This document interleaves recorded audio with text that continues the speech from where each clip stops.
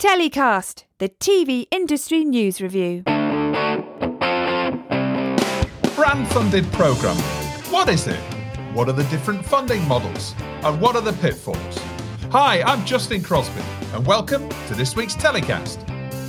On this week's show, my guests Claire Thompson of K7 Media, Aaron Malyars from Insight TV, and Apex Content Ventures' John Nolan discuss all this and more. Plus, some bright news at last for commercial broadcasters as TV advertising looks set to explode as City AM Analyst of the Year Ian Whittaker talks us through his forecast for the months ahead. It's all coming up on this week's Telecast.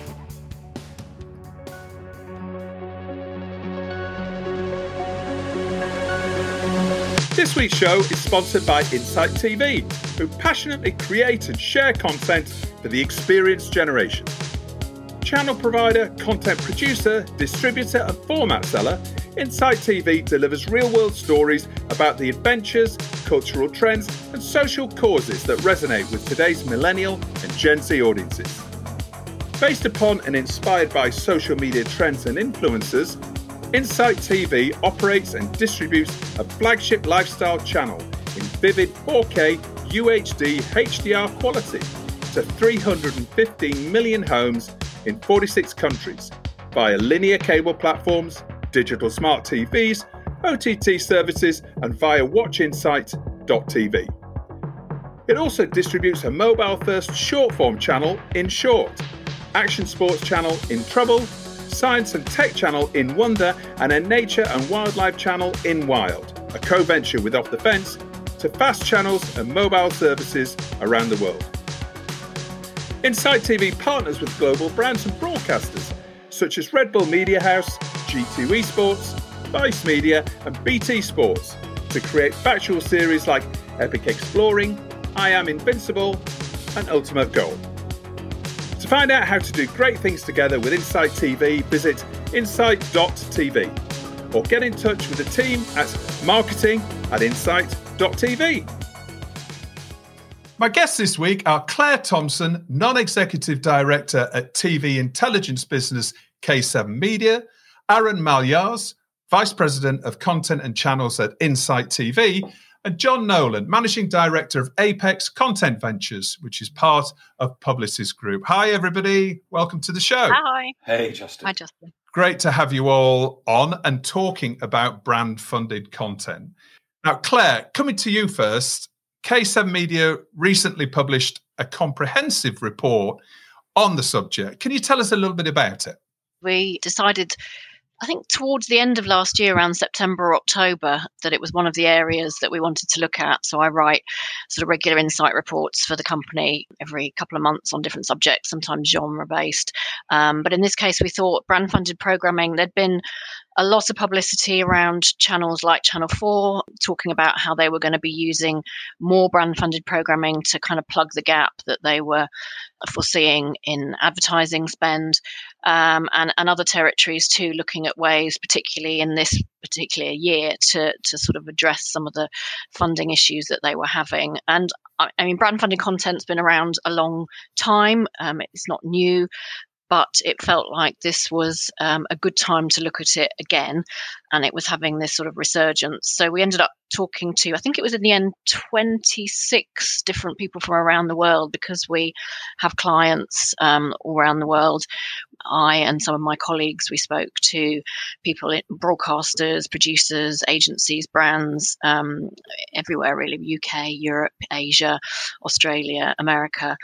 And the report became sort of more and more unwieldy the more people that we spoke to. So in the end, what we decided to do was I kind of put together an executive summary of some of the key themes. But then we actually ended up printing all of the interviews in full as part of the report, because people can read the ones that are relevant to their territory, but there were so many kind of interesting points in there. And obviously it did prove to be such a sort of different picture in each territory as well, that there was a lot of content. Oh, we're delighted that you've kindly shared it with Telecast listeners. So it's available on our website on the download section. We'll put a link in the episode description so everybody could go there and download it and have a look. It's really good. Aaron, coming to you. So Insight TV, you're a global millennial-focused lifestyle channel available via cable, OTT, and smart TV platforms, and you also run a number of short-form channels. How important is brand-funded programming to your business? Yeah, I think what Claire said is right. It's not something new. You know, 5 years ago I was on MasterChef and EPN, and we did already branded sections there. It's more, and I think and every year we speak about these things, saying, okay, when is actually branded content or co-branded content, whatever we like to call it, taking off, because it does take a while before the big boom hits. I don't even know the answer to that, but how important it is to us. I believe sincerely that if you work together with some of the brands who are open to editorial input from content creators, brands and creators can make each other stronger. A lot of traditional people still look at branded content or brands connected to a show as, I like to have independency on creative side. But I have an example where we're doing now a show with Red Bull Media House on breakdancing. So we travel the world. Well, difficult right now, but that's what we're trying to do, where we find cultural differences between different breaking and music styles. But with Red Bull is they started the World Championship BC1 around breakdancing, and now in 4 years it will become an Olympic sport. No one else on the planet has more knowledge about breaking and breakdancing than they are. So that actually helps the show. It helps show so much to become more credible and become better with the talents as well. Same thing we're doing with Monster Energy, because we also work with them, telling stories around VR46 and the next Prince in the MotoGP, for instance, after Valentino Rossi, which is Franco Morbidelli. We told that story. That story is so strong, not even about motorsport, but about a personal story that brand makes the show actually stronger instead of in its way. So to come back to the question, is it important? Yes, I think if we do it right, we can maybe only tell better stories across the board.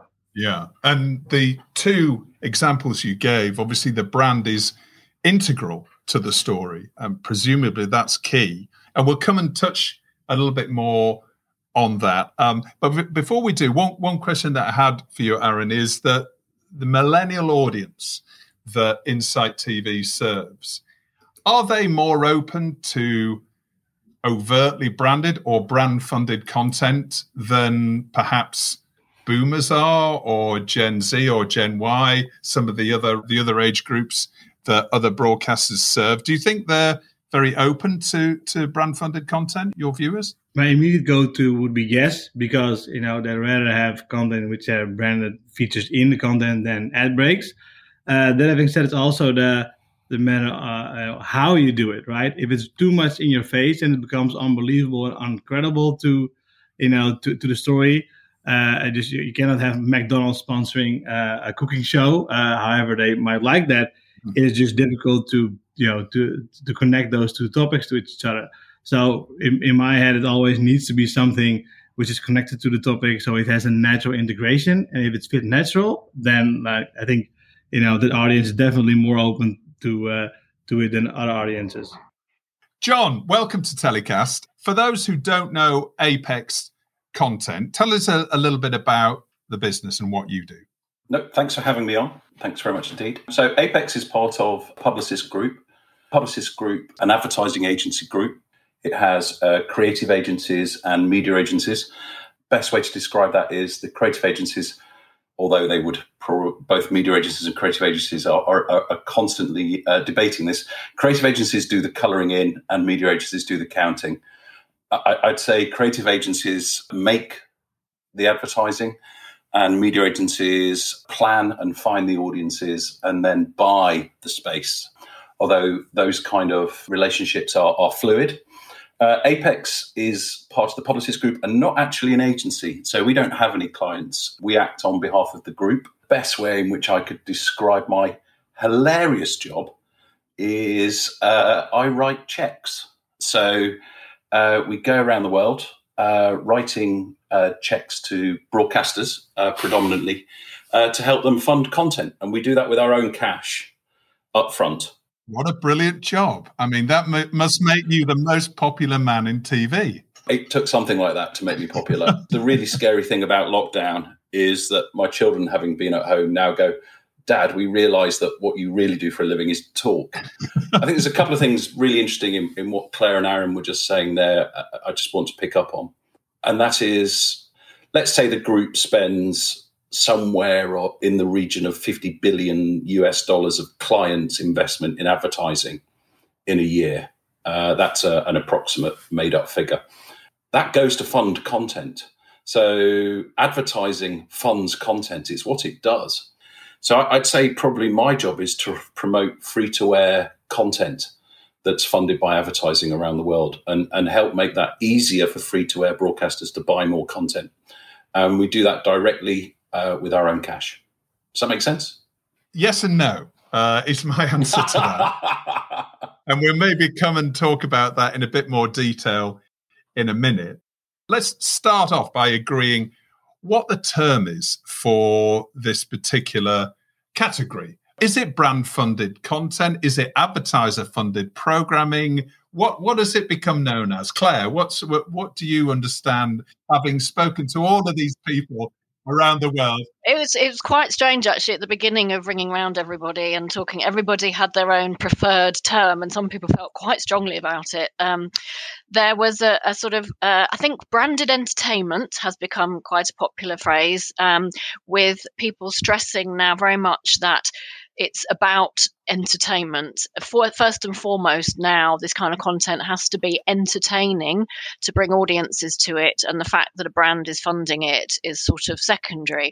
But that obviously applies often, people like Sam Glynn at Fremantle that I spoke to, some of the people that were working very much in the kind of entertainment end of brand funded programming. Obviously that was the sort of area that they were, and that was the terminology that they were using. But there are lots of brands funding kind of one-off documentaries, which is again a very different thing. I mean, one of the things that I thought was quite interesting was that there seemed to be just a desire to move slightly away from the phrase AFP, which was what the kind of most common name was sort of 10 years ago or so. And I think there was a kind of feeling that there was a lot of excitement around AFP at one point, and then it never kind of quite took off as everybody hoped it would.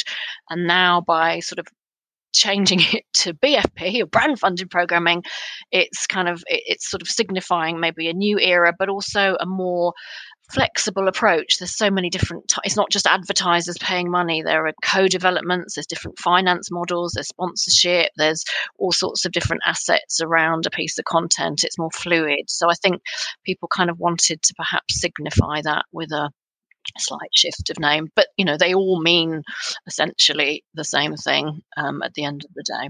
But it's quite a significant difference, isn't it? If you think that advertiser-funded programming, to me, conjures up, that's it. Literally, we're taking a block of media time and we're branding it. But when we're talking about brand-funded programming, brands are always trying to communicate, or many of them are, not all of them, but many of them are trying to communicate emotionally, and they've worked out emotionally that the emotional connections is what really, what stimulates consumers to action, as in to buy their products or to do whatever it is they want them to do. It's more kind of acknowledging a slightly more perhaps subtle approach. It's not the Pepsi chart show so much now. It's more about kind of conveying, yes, the ethos of your brand in a program that sort of suits its values, essentially. The one thing nobody's ever asked me is are you sure that's what it's called? I think it's probably a bit of a red herring.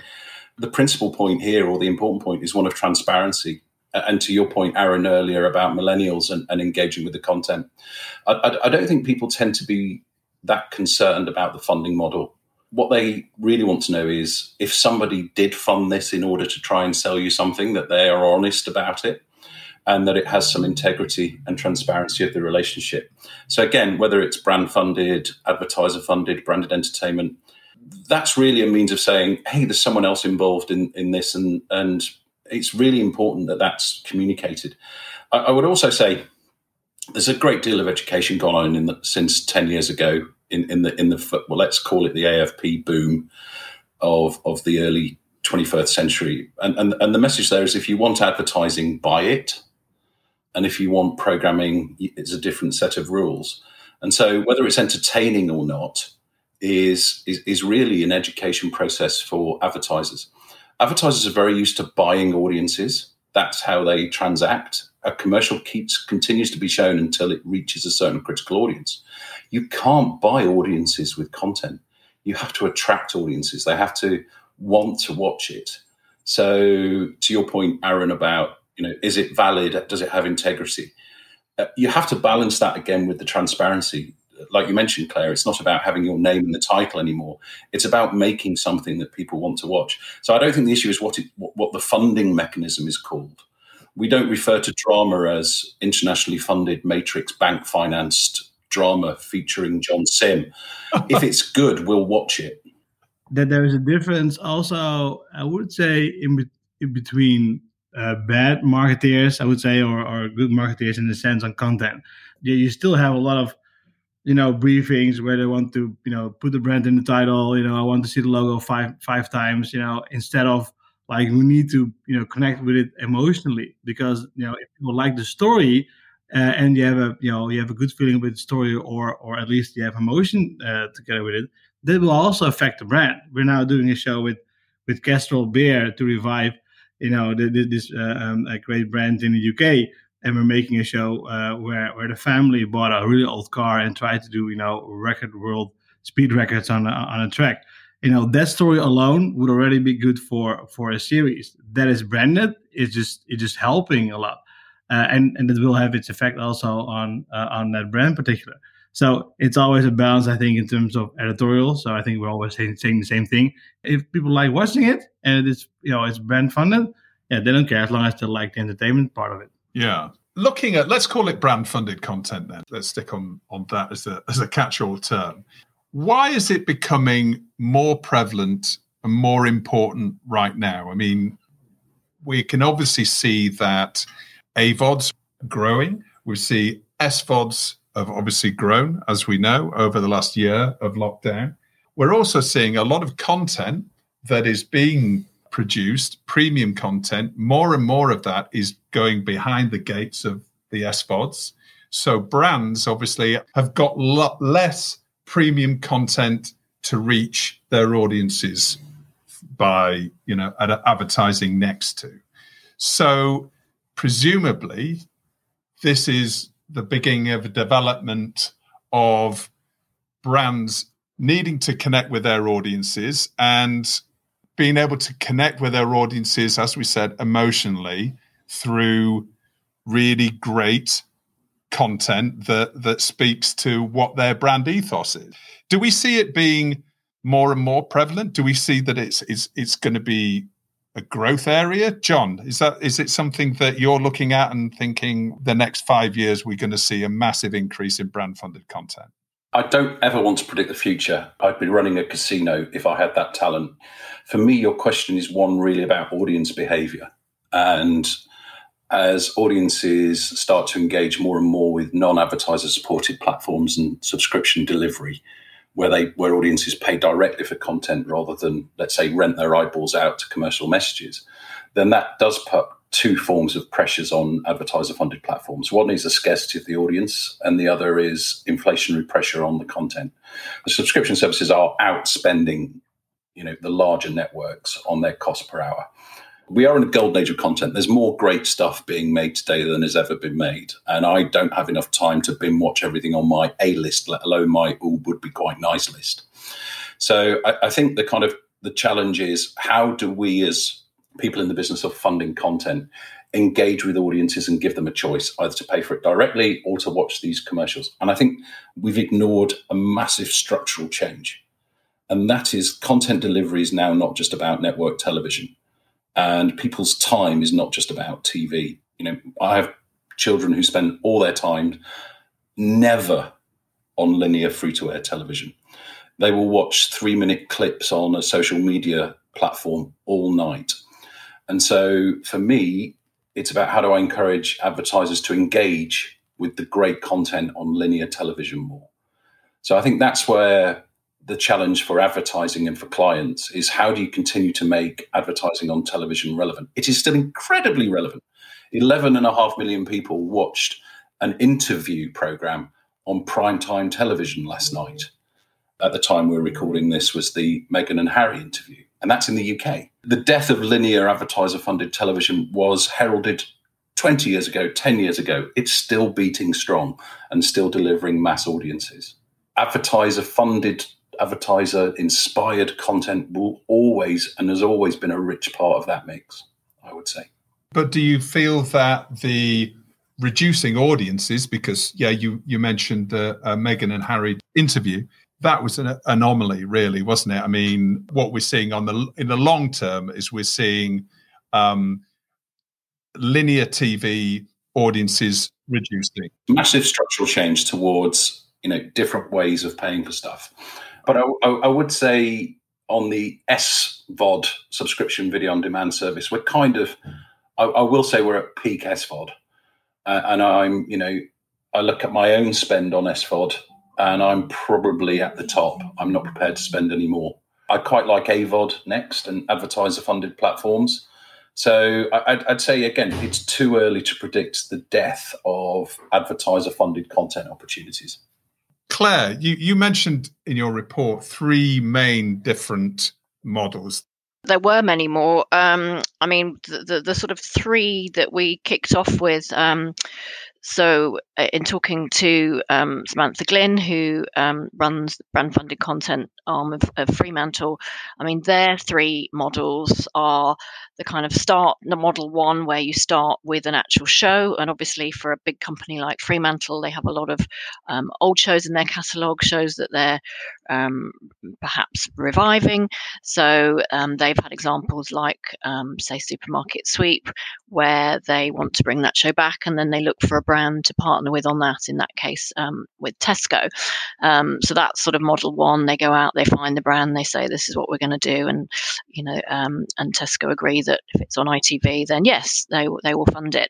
And then there's the second model, which is that the brand comes with the request to develop a show for them. So Channel 4 are doing this very, very regularly at the moment. They put out regular briefs to production companies from the brands.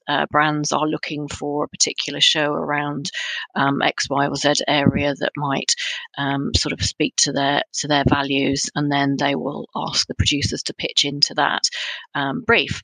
And then there's the model that media agencies are program financing. So the example that John talked about, that Apex do, where they're financing shows either in exchange for unsold ad inventory or whatever their particular model is. And then there were other kind of smaller models that people referenced, so actually co-developing with a media agent or creative agency, for example, but they can sometimes be a little bit harder to get off the ground.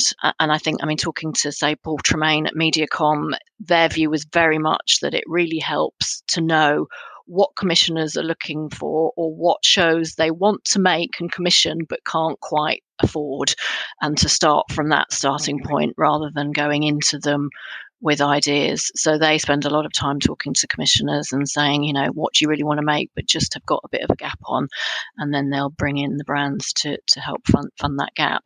Aaron, as a broadcaster, how do you tend to work with brands? Are either of those 3 models familiar to you? Yeah, no, definitely. And it's the traditional ones. I think they've been for a while now. It can work both ways. It really depends on the brand. When you start a conversation and the brand likes, okay, we have a story here, or we are, interesting in a certain topic, should we develop something together? And I'll always nosebleed the conversation saying, okay, that's fine, but editorial goes first. If you immediately get the sense okay, this is basically, we're going to make a commercial only longer, there's no value in that, even though, we might get funds in. It's just not the right way to go to make a good case. So I will give the example, for instance, with the other one where we have a show and we'd like to look for a brand. So we did a show around esports, gaming, which is called Making the Squad. We did it together with Pringles. Pringles is not, in my head, the first brand to be associated with gaming and esports, but it makes sense in the end because, what are you doing when you're gaming? When you guys are gaming, what do you do? Like snacking, right? So that only makes sense. And it's one of the key pillars to be connected with esports and gaming in general. That fit worked. Not as much in the show. Of course, there was branding, but also outside the show. So in terms of short form content, extra connection with the show through, a viral video. So it's a whole package what you can co-create with a brand if a brand is open to it, and if you have the right creative marketing manager or brand manager, you can do a lot. Also, brand funded programming is more prevalent and more accepted, if you like, in different territories around the world, some more so than in others. And obviously some countries are also more tightly governed, or in fact they may have bans in place in terms of brands getting involved with programming. John, in terms of the best markets for brand collaborations, what would you say the best and emerging markets for brand-funded programming opportunities? I'm going to answer that in two ways, but not to be difficult. The best market for ideas is here, the UK.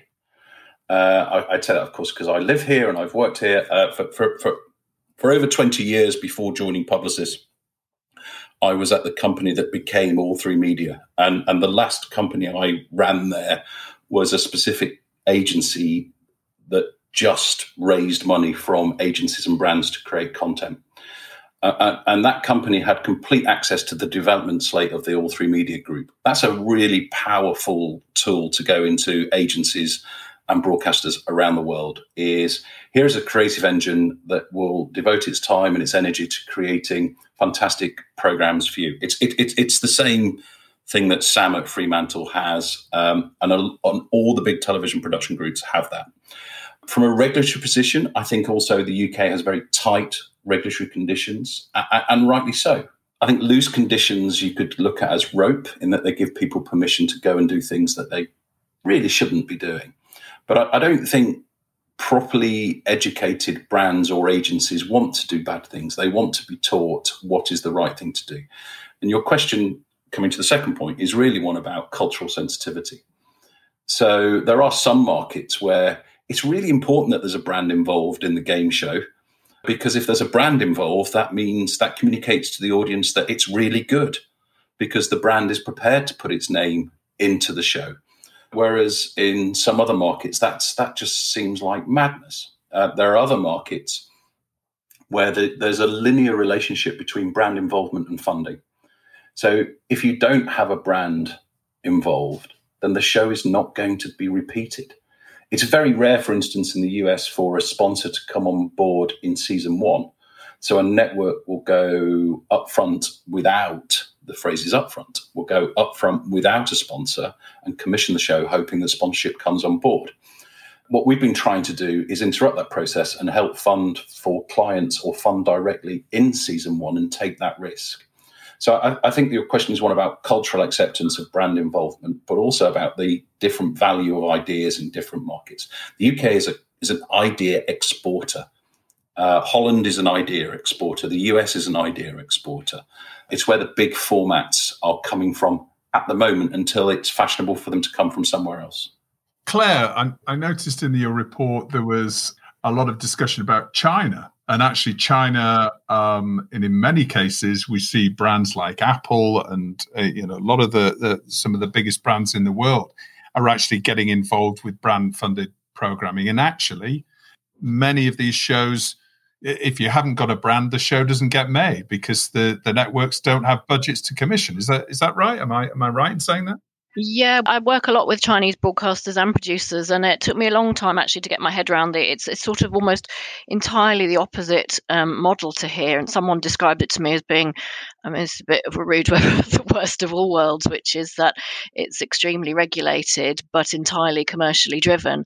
Yes, programs have to have brand investment, sponsorship right up front before they are commissioned. But normally what happens is that there are several partners, anything from sort of 5 to 10 main sponsors on a show, and they have to all be brought on board before a show is commissioned. But interestingly, they're sort of almost going the other way, in that while they are completely used to having brands all over a piece of content, brands themselves are now starting to see that actually it's not great to be one of 8 or 10 brands. I mean, you can pay more to be the lead brand, but actually they are also more interested now in more bespoke content development, where their particular brand value is attached to a show, their sort of vision, and it's a little bit more exclusive to them. So that they're sort of coming back almost in the other direction from having brands all over it to perhaps a slightly more subtle or brand specific approach as well. They're both measures of confidence, though, aren't they, really, Claire? In terms of, the confidence for a network to commission something is if commercial partners are prepared to come on board. It's not just us that thinks it's a good idea, or commercial partners think it's a good idea. And if a commercial partner says, hey, do you know what? We think this is such a good idea. We don't want anyone else in the room with us. We want to kind of buy our exclusive place at the table. That's a real kind of signaling to a broadcaster that we might be onto something here. There's a commercial reality. It is, although there is one sort of caveat to that, which a lot of Chinese producers and broadcasters have sort of talked about, which is that in China, because no one can guarantee the success of a show, any kind of show, it's very hard, and their only sort of benchmark for whether something is going to be successful is often the level of celebrity talent attached, which means that the kind of price of the biggest celebrity talent names is just the thing that determines everything. And without that huge name, the advertiser says, okay, so if you've got Justin Timberlake on board, you're brilliant, okay, we'll fund it, and if you haven't, then no. And so the kind of power in the hands of the biggest sort of Chinese and international celebrities in that market is even greater than it is perhaps elsewhere, because that's what the brands are sort of placing their bets on, more perhaps than on the idea itself, which might be more the case in the UK, that it's as much about the idea as well.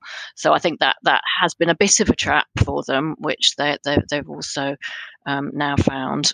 So in China, so we are doing a project with CCTV and 2 other ones with TV manufacturers in China, but they also look vice versa. So if we have a project and we have these brainstorms, some of those companies ask like, can we do the same show if they like it, the core element, and then not with celebrities, but at least the core element of the format. Can we do that? Can we do an international version and a Chinese version? So we can broadcast that one in Europe and this one in China, and this far they're pretty open to it, because our budgets are not that high that we can just get Justin Timberlake, even if we ask CCTV or someone else to pay for it. I like to more the route. Well, we're from Holland, so more the route from the creativity. We have here something pretty unique, which ties into the 2 segments the brand likes to cover and communicate, and therefore it's more natural integration. And if we can do one production in one go as a hub, and an international version and Chinese version, we're there. So this is interesting conversation sometimes. It's just, again, it's about the right people you speak to, I would say. I thought that was fascinating. We had one example in our report, Beach House Pictures, who made Ed Stafford First Man Out for Discovery, and they did the second season was a co-pro with Bilibili in China, and so they had to do the same. They had to do the Chinese version, which was fully kind of brand funded and had Chevrolet and another outdoor brand attached, but then the international version, which wasn't able to have any brand involvement. So they basically had to shoot sort of almost entirely 2 versions of the same show, but at the same time, and it was kind of outdoor survival show, which sounded exhaustingly complicated to do, but in the end proved to be, they thought worth it. And as you say, Aaron, maybe a kind of interesting, model that you can make different versions of the same show, one with the brand involved and one without.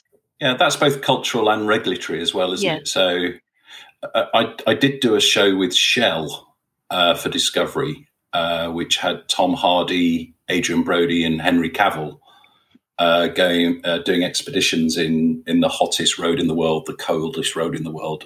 Classic kind of celebrity in jeopardy position. And And you have to make different versions for different regulatory positions, but also, for different cultural acceptance.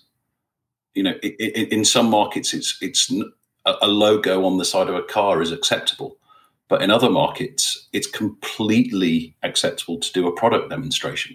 Yeah, the UK is quite far along on the kind of aversion to being sold to sort of spectrum, and France even more so. For regulatory and taste reasons, it's one of the harder markets to do it in as well. So yes, it is very different everywhere.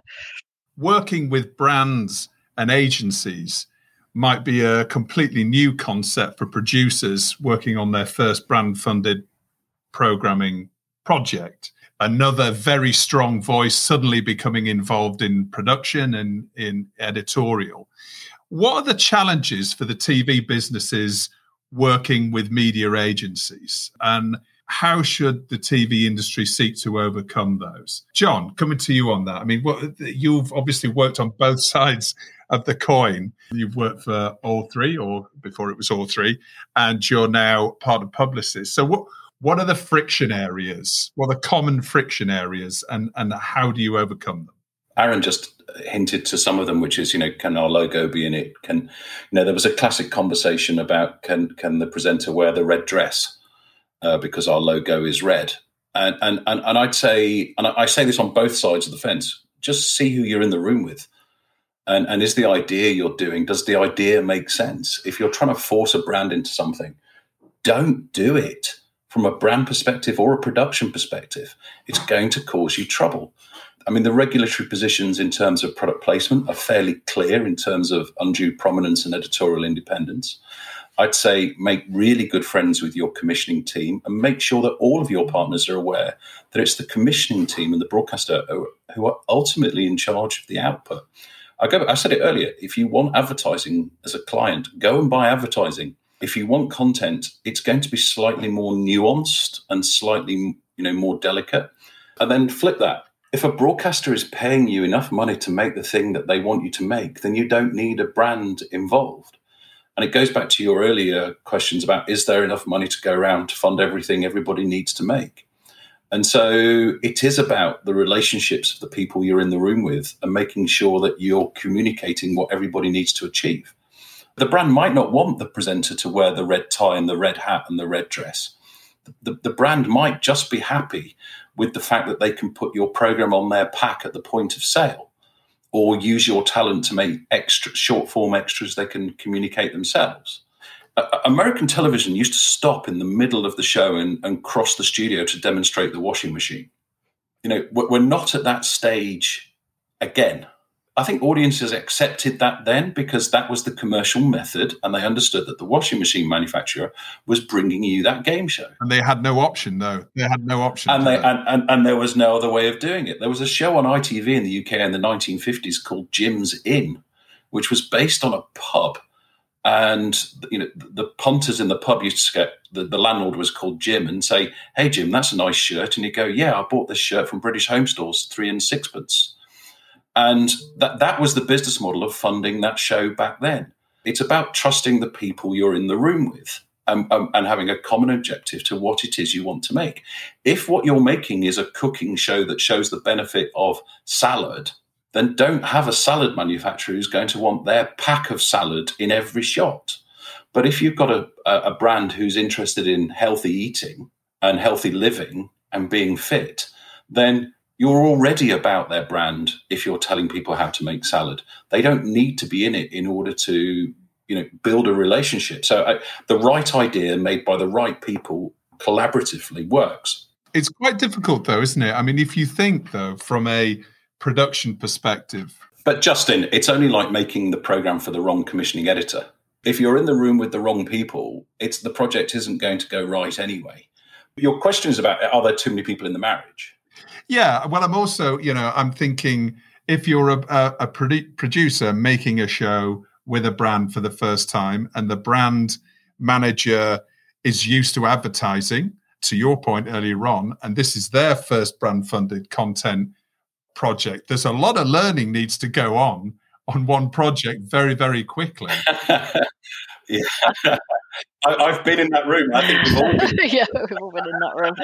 Yeah, I think that's the problem is it's only too many cooks if none of the cooks kind of understand the recipe, and as long as it's just about everybody kind of respecting the slightly different rules of each game that they're all playing. Rules of the game. Yeah. And that is a kind of a learning process, and for some brands it will be the first time they've done it, and for some producers it will be the first time they've done it, and what it needs is those kind of ringleaders, like the people who have the role. For example, Simon Wells has been doing it a long time now at Channel 4, or who can kind of make sure that everybody sort of understands what they are able to push on and what not. Sounds like we need a referee on every project. Before everybody goes into production, there's a referee that talks about the rules of the game. And for everyone to know who the referee is as well. Yeah, but there is a lot of knowledge in there. So Simon has been agency, Simon has been producer, and now Simon is broadcaster side. Sam Glynn at Fremantle has been agency side. I worked with Sam for a long, long time at All 3 Media. And now she's gone back production side, and you understand those kind of dynamics. Yeah. So I go to look who you're in the room with and agree common objectives. The horror stories of what actually has happened on some projects is the book that will never be written. And of the tantrums and of the fallouts. I've been fortunate enough to have been involved in 3 separate programs, all of which were investigated by Ofcom. And the first one was found completely innocent of all charges. One newspaper ran, I won't name the broadcaster or the project, but one newspaper ran, Ofcom warns broadcaster not to go further than it went. And, and that means they went as far as they should go. But that was not a nice project to be involved in. That's another conversation, I think. Maybe we have the secret producer on our Telecast Plus newsletter. Maybe do the secret branded producer to talk about. Aaron, how about some tips for producers getting involved in brand-funded programming? Producers that you've worked with in the past and worked with brands. Is there any advice you could give producers, maybe even to producers that are going to approach you with projects, potentially with brands? Should they get the brand on board first and then come to you? Or what's your advice for them? Well, I'm going to write the way what John just said, like, know that you're speaking to the right people. At the brand side, so many times you get like, this is a show and we know that XYZ brand is on board because I said it, and then most of the time these people, so you just phone them and say, hey, is this true? And then sometimes they don't even know about it, or like 4 months in a pitch meeting they said, I like this maybe if XYZ. Yeah, it's important to speak to the right people always, and that doesn't necessarily mean the highest person or like in the hierarchy. It's more finding your champion within the organization to get something done. If you're speaking to the right people, maybe they can phone John first to make sure that they're speaking to the right people, and then to me, if everyone knows them who has been longer in the industry, just shoot them over to us. Like, this is a concept which fits inside TV. That's the first. And then, this brand is interested, and it is a natural fit because of X, Y, Z. And then after you go into, production on the creative side, but also production side, just be really clear, what do you want from the show? If it's just pure advertising, like being said earlier, that's something you can buy. If you're doing content stuff, this is totally different. So be prepared for that. And if the brand's not up for it or it's difficult, then it's difficult, but sometimes walk away from a bad project will save more money and will be better in the end than forcing it through. John, how about you? What's your tip for a producer getting involved in brand-funded programming? Run away. No, I'd say look at who you're in the room with. And do you have a common purpose? I would say production is that there's a culture clash, I think, between marketing and production. Oh, huge, John, huge. Yeah, right. Yeah, marketing is process driven, and it doesn't matter what anything ends up being like as long as you follow the process sometimes. Whereas production is product driven. It has to be on air on Monday at 9:00, and it has to cost this. And no matter what happens, it will be ready. Whereas in marketing, if it's not right, we're going to take time to get it right. And the two processes that are different cultures, And I think understanding that culture clash is the biggest learning I've had. Right. And do you think the modern production company, the production business of the 21st century, should have a brand-funded programming expert on board as a full-time member of development to smooth over all these wrinkles that could exist? No, I think a modern production company should have an expert in understanding how content is funded in the first place. And there's more than one way to fund content. And the business model of funding should not be the defining feature of what gets made. I think really smart broadcasters have made that leap. The broadcaster of the future will have a subscription service, a subscription on demand service, and as much as you can eat buffet service, and a free-to-air linear advertiser supported service. That business model doesn't get in the way of the broadcaster communicating with its viewer, and the business model should not get in the way of the producer being able to raise the funds to sell to the broadcaster. So, it surprises me how people don't understand how broadcasters are funded in the first place. I think that's a more fundamental question, is understand how the money is being raised from the broadcaster. They don't go to the magic money tree and the funds arrive to fund your show. They have to go and raise the money themselves. So now is the time in the show where my guests get to choose the TV industry story of the week that's interested them most over the past 7 days. Claire, what's your story of the week?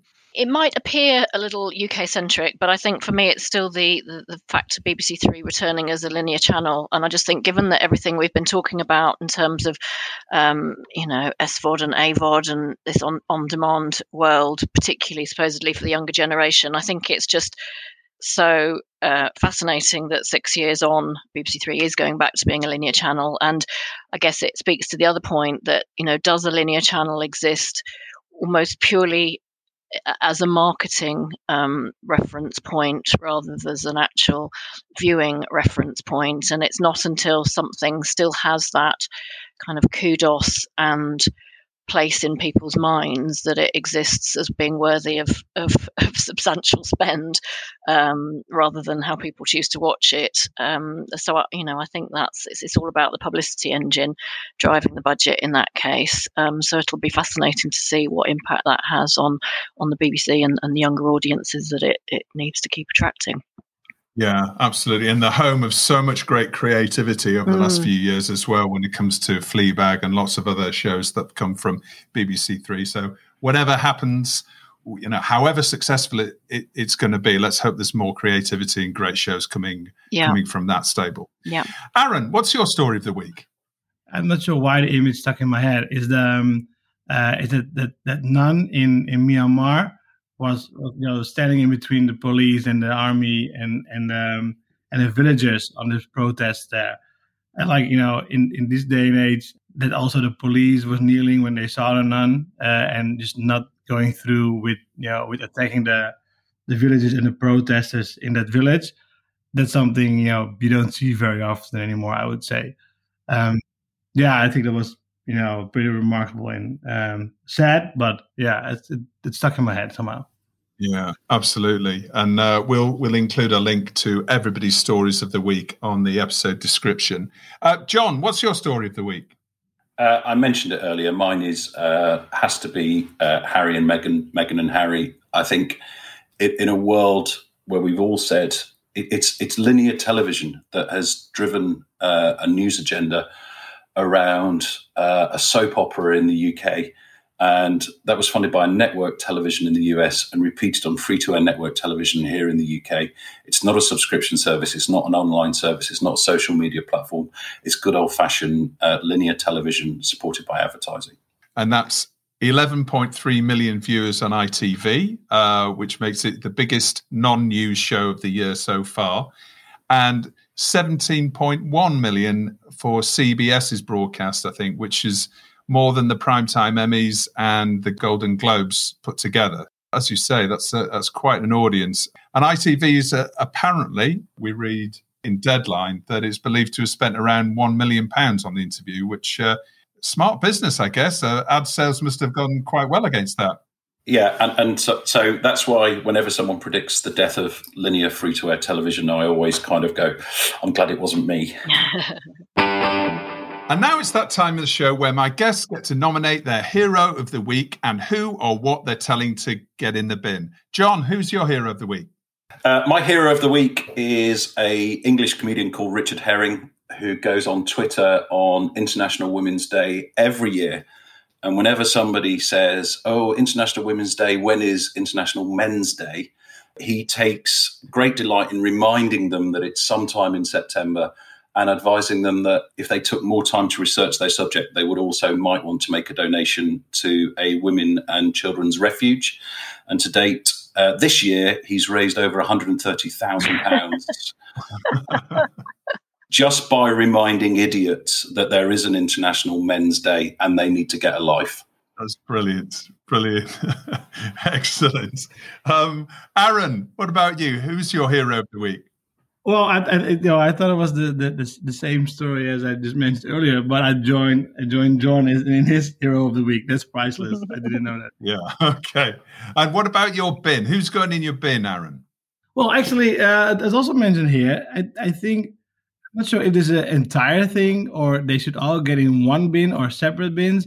But the royal family and Prince Harry, and because like. I think it's just... We've all had enough of it, haven't we? Of course, entertainment to everyone, but it's also people's lives. And, there's so much more important things going on right now than this, I would say. Or maybe it is a good thing. I just don't know. I think it's distracting from the bigger picture in the world. But also maybe if it provides people with comfort and entertainment, maybe it's a good thing as well.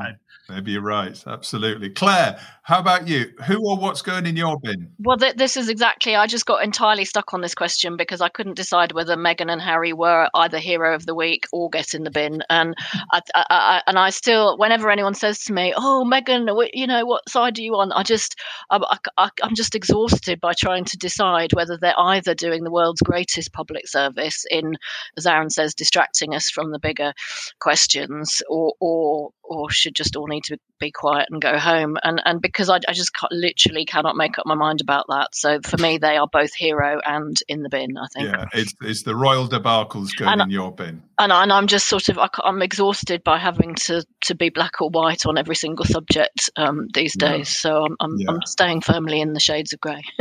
Yeah, okay. And John, how about you? What's going in your bin? I think it's a Channel 4 presenter who has been dropped by the channel for his views being incompatible with those of the channel, and that's a guy called Ant Middleton. And there's a number of stories circulating about inappropriate behaviour and bullying. And I would say banter as a defence is usually a kind of sign that something somewhere wasn't really right. And to Claire's point of shades of grey, it's really easy to take the high road and apologise and do the right thing. Why blame everyone else that you weren't bullying and it was only just banter? I don't get it. Claire, Aaron, John, thank you so much for coming on Telecast this week. It's been a fascinating conversation about brand-funded programming. A lot more to talk about, obviously. We've also got the report that Claire's put together. That's on the Telecast website, so go there and download that for free, and you can have a look through that. It's a fascinating piece of work. Thanks a lot, guys. Thank you again, and see you very soon. Thank you. Thanks Justin. Thank you. Thanks, Justin. So as we're talking brands and TV and advertising this week, another interesting report I spotted was written by City AM Analyst of the Year, Ian Whitaker. Welcome back to the show, Ian. How are you doing? I'm all right, Justin, and great to be back. How are you? Yeah, I'm good. I'm looking out my window. It's a sunny day. Spring has sprung, definitely. Looking back, it's been a turbulent time, hasn't it, for commercial broadcasters in particular. And just this week, we've seen ITV posting its earnings and revealing an 11% reduction in ad revenue. What do you make of that? The results themselves actually ahead of expectations, even though when you look at that drop, you think that may seem a bit strange. Sort of towards the end of the year, really what you had when it came to TV advertising was generally the end of the first quarter was impacted. Sort of we started to get COVID, but the real damage obviously done in Q2 and Q3. Advertisers pulling money off because they thought, well, do we necessarily want to spend? Do we want to conserve cash? And so forth. And that very much continues into Q3, obviously with the pandemic measures. and sort of consumers sort of a question mark over consumers and what they would spend and so on. As actually got out sort of for Q4, towards the end of the quarter, actually what you did see was advertisers come back into the market. So as I mentioned, for ITV's Q4 numbers actually were better than expected. And indeed, at the earnings level, there was a significant beat for ITV versus consensus expectations. And that's why you've seen the shares actually perform quite strongly today. What's interesting, I think, about sort of here is, and it's always the case with ITV, there is very much people, and with any company, people look at what they did. But often what they're looking for more is what they're sort of talking about in the future. And if you look at ITV and what they're sort of guiding to, it's very, very interesting guidance coming through. So if you talk about Q1 being down, mainly because of the impacts in January and February, but if you look at the momentum that's building up in the market, in March, they were talking about +8. But then the real sort of amazing figure is actually when you look into their guidance for April. They're talking at the moment for April, TV out of their total advertising revenue. So we'll include their VOD revenues as well. But their total advertising revenue has been up 50 to 75% in April. Whoa. And if you look at sort of very much the comments on the conference call today, they weren't given specific guidance on May and June, but the underlying message seemed to be was that there was advertising strength would continue.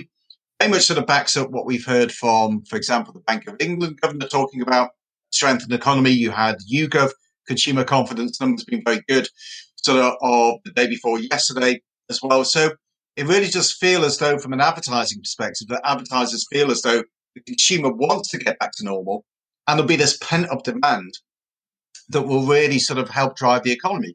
You look at what the retail banks have been talking about, for example. They've been talking about sort of the consumers have large amounts of cash within their bank accounts that they're just wanting to spend when they can get back to normality.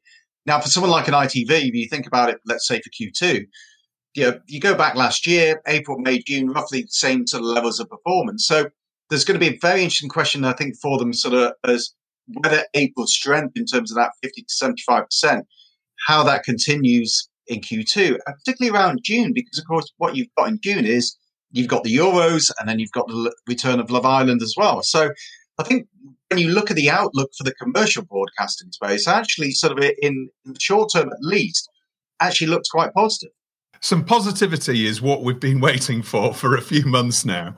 You've written a comprehensive report detailing 5 megatrends that you see developing this year when it comes to media and advertising. Before we look at those, can you set the scene a little bit in terms of what we've just been through in 2020 and what the outlook is now, particularly for TV broadcasters? You just touched on it there with ITV, but and obviously for many of our listeners, the outcome of that is all going to be, content.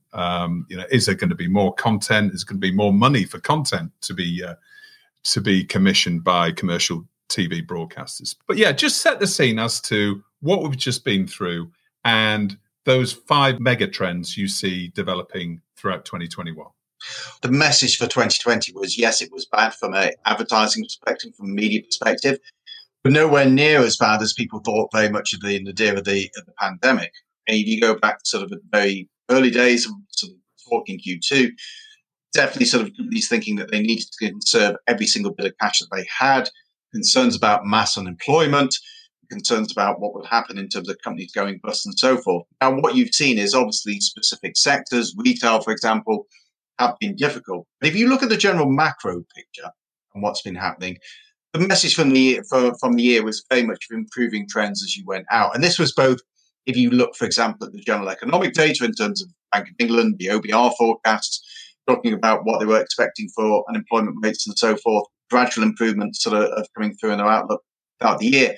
Also as well on the advertising front. One of the very interesting things when you looked at the advertising numbers, and this was particularly from a online space, was that sort of actually online numbers ad numbers were actually very strong, of the number of players going out throughout the year. And going into Q4, for example, you had Facebook up globally 35%, you had Snap up over 60%. Now, obviously, in terms of the TV space in the UK, that wasn't the case, although ITV was up. What has been an interesting sort of thing to note, though, and this has been very much the case across continental Europe, is that the advertising numbers for the broadcasters have been better than expected. So, this is not just a UK phenomenon. It's been the case when it comes to Germany, sort of with what ProSieben recently reported. It also as well, sort of, if you look at the picture in Spain and some degree in Italy as well. Actually, the broadcasters have held up better than what expectations were. And what seems to be happening here is that advertisers already in Q4 were starting to realize that maybe things were not as bad as they had been in Q2. I think that sort of view has continued into 2021. And I think there's two interesting points here, I'd say. One is for advertising in general. There's a very strong argument, and this is what I put in the report to play that I've published, is there's a very strong argument saying there should be a structural step up when it comes to advertising spend. For 2021, I expect the UK advertising market in total to be up 12.6%, actually to beat 2019 numbers. TV, I expect to be up around 13.7% within that figure. But what should drive that is not just companies coming back from a cyclical standpoint, but also as well these structural drivers. So money being taken out, for example, from areas such as travel and property and being put into advertising. Mondelez has talked about that. Also as well that you've got new companies with new business models that have come into the market and need to advertise. There seems to be an element of some companies shifting into brand, which is one thing we'd definitely approve of. And also as well, e-commerce is going to be a big driver, mainly because sort of in an e-commerce environment, what sort of companies need to do is, because more power lies with the intermediary, it's going to be increasingly important, I think, for many brands to actually spend on brand advertising in order to get their message across to advertisers. So tell us about this, your first mega trend. What do you see as being the first mega trend for 2021? Well, the first one is a cost-led recovery. And I think for many firms, there is still very much of an emphasis that they do want to control costs. But as I pointed out before, I think what's going to be interesting is firms have taken a fundamental look at their cost bases. And what you could see is that you could see money being shifted into advertising, but increasingly evidence suggests that it generates a return. So if you look at the announcements by companies such as BP, also as well in the banking sector, talk they're reducing property costs sort of on a permanent basis as things really change. And of course, travel is another area that you would argue sort of should see a permanent step down as well. So there's an opportunity here really for some of that money to be diverted across into advertising. I think there's no doubt that for many companies, what they are concerned about is a volatile environment. They don't know what will happen in terms of over the next 12 months. But there's certainly, when you listen to the company results that have been coming through, we are in the middle of reporting season. So there does seem to be sort of a message coming through from companies that, the outlook is better than expected. And you were therefore sort of expecting that sort of environment for companies to start to think about more investing in order to grow sales. And megatrend 2 is maximizing shareholder value. And this is an important point, probably the single most important point to try to say within the note, is to say that advertising for a long time has not been taken as seriously enough as it should be by company managements at the CEO, the CFO level, and the board level. And the analogy I would have is that advertising is intangible capex. Just as a firm spends on a physical plant to, let's say, produce cars to grow sales, so they invest in their advertising in order then to actually grow their top line through brand strength. The problem is that many companies do not actually have not taken their responsibility seriously enough within that space. Advertising is seen as something that's very much the remit of the CMO, and left to that. Boards don't really get involved in it. If you look at the turnover of CMOs during the average life cycle, 3 years, again, any other management function, there'd be serious question marks raised over why there's such a rapid turnover that's coming through. And so what trying to calculate here was the loss of potential value from what I call an optimized ad spend, essentially ad spend that could have been better spent elsewhere. And the figure I came up to over the forecast period was close to £90 billion of lost shareholder value throughout the forecast period. Now, that's likely to be a conservative estimate because what it doesn't take into account is the potential benefit to top-line growth that you would get from optimized ad spend.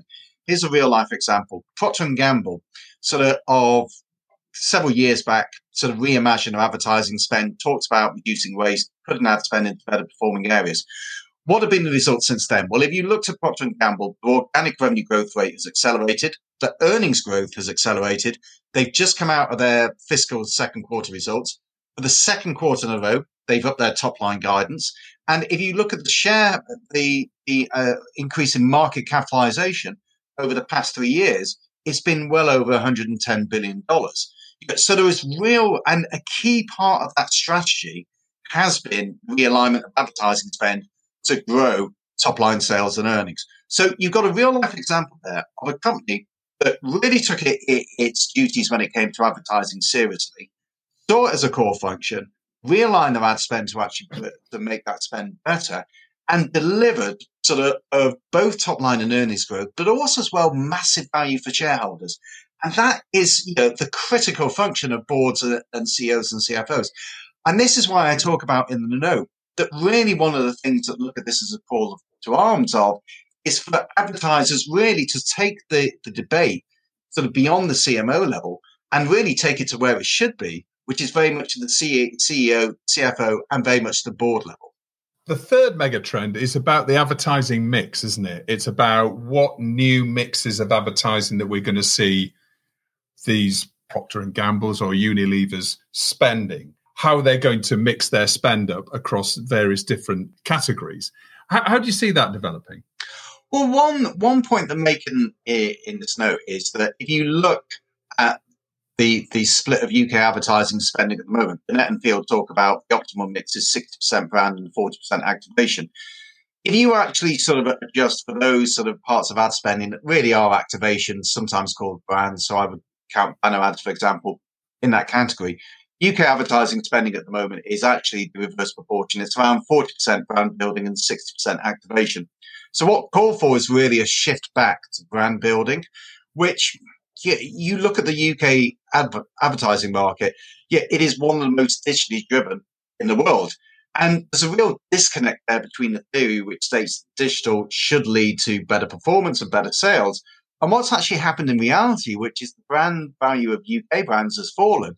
But also as well, when you look at what consumers are spending in areas that are heavily influenced by advertising, so for example, sort of household goods in terms of food and non-alcoholic drinks, actually there's no signs that digital advertising, the change to digital advertising has had an improving effect on what consumers spend. In fact, actually quite the opposite. And sort of my view is that the big problem here has been search. There is an issue with leakage within the system, no doubt about that. But there's been too much spent on activation. And the real culprit here is search, where, quite frankly, many firms have used it as a brand building tool, which is not really the case of what it should be. And the example that you used sort of in the note is to talk about Adidas, which when Google AdWords went down, realized that actually it'd been overpaying for product that wasn't really driving sales. And when they did the deep dive into their advertising, they realized that actually the assumptions sort of that they had held dear sort of actually weren't true. So I think what you need to get here is a realignment of the advertising spend and the way money is spent within the UK ad market. And that means better news for TV? Definitely. I think if you look at, one of the sort of areas where, say, because what I've also produced here is I produced normal forecasts where I think the ad market will go, and then also as well what I call optimized forecast, which is saying if advertisers become a lot more efficient in terms of where they spend, this is what the advertising forecast would look like. And the major winner from that is actually television. Outdoors also a winner as well. I think there's three sort of what we'd call the trifecta of the three sort of strong building blocks of brand advertising, which would be TV, out of home, and social media. I think they do very well. Now, what we'd say is this is not to say that you shouldn't spend on activation or brand or rather search. They have their place, no doubt about it. But I think when it comes to TV, what we'd say is that TV has been underappreciated, I think, both in terms of the audiences that linear can develop, but also as well sort of in terms of AVOD, what that can deliver in audiences in a brand safe environment.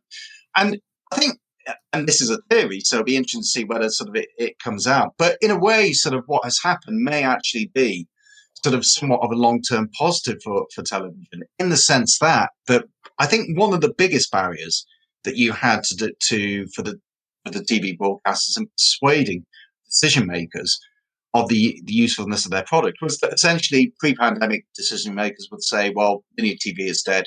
It's a product, I don't watch it, my children don't watch it, they're all on the iPads, we're watching Netflix and so forth. And so it was very hard to persuade sort of advertisers of the utility of television. I think one of the things the crisis has done has really brought home sort of to those decision makers just how useful TV is as a product for reaching consumers. So yes, there's no doubt that linear TV viewing will continue to go gradually down. But I think for many of the decision makers who sort of have been over the years used to seeing TV as very much of a tool in decline, that what this crisis has shown is that actually sort of TV still remains very much the central sort of area for many households. And indeed, as maybe their own viewing habits have actually have adapted to what have gone on, they've maybe taken a more positive view of the broadcasting environment. Programmatic advertising is something that is a relatively new development that is presumably going to deliver a lot more efficiency, both to advertisers, but also to TV broadcasters as well. Well, that's definitely the theory. And I mean, the easiest way I always look at sort of programmatic is to take the example of how shares are traded. You see, you've got a buyer and a seller and sort of effectively sort of done an automated sort of programmatic way. And that's very much sort of the theory that goes behind in terms of programmatic trading for media slots. It's something that for a long time, actually, the broadcasters resisted, mainly because the internal setup wasn't really set up for that system, but also as well, sort of there was an area, sort of there was a concern about the loss of pricing power from moving to that sort of environment. Now, what you're seeing is that particularly as you've got broadcasters now offering AVOD along linear TV and that being increasingly bundled into a single offer to advertisers, that's very much changing. And that's particularly been driven out of the States. If you look at what both Comcast and Disney are doing and the other broadcasters, very much a sort of adoption of programmatic as a way to drive revenues moving forward. So I think that is something that you would see very much coming into the European markets, sort of including the UK over time.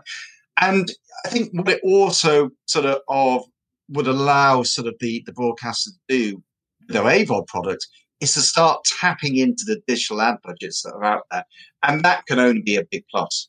It's great to have somebody come on the show and look at the year and say, actually, the signs are that we're going to be bouncing back actually quite relatively quickly. If you're talking about ITV forecasting 50 to 75% increase in advertising in April, that really is extraordinary. So, if that's a real indicator for the whole TV industry about money coming into the industry and about that can only be good news. Ian, thank you for coming on the show. It's fantastic for you to talk through the detail of this new report, the Pandemic Pause or Play.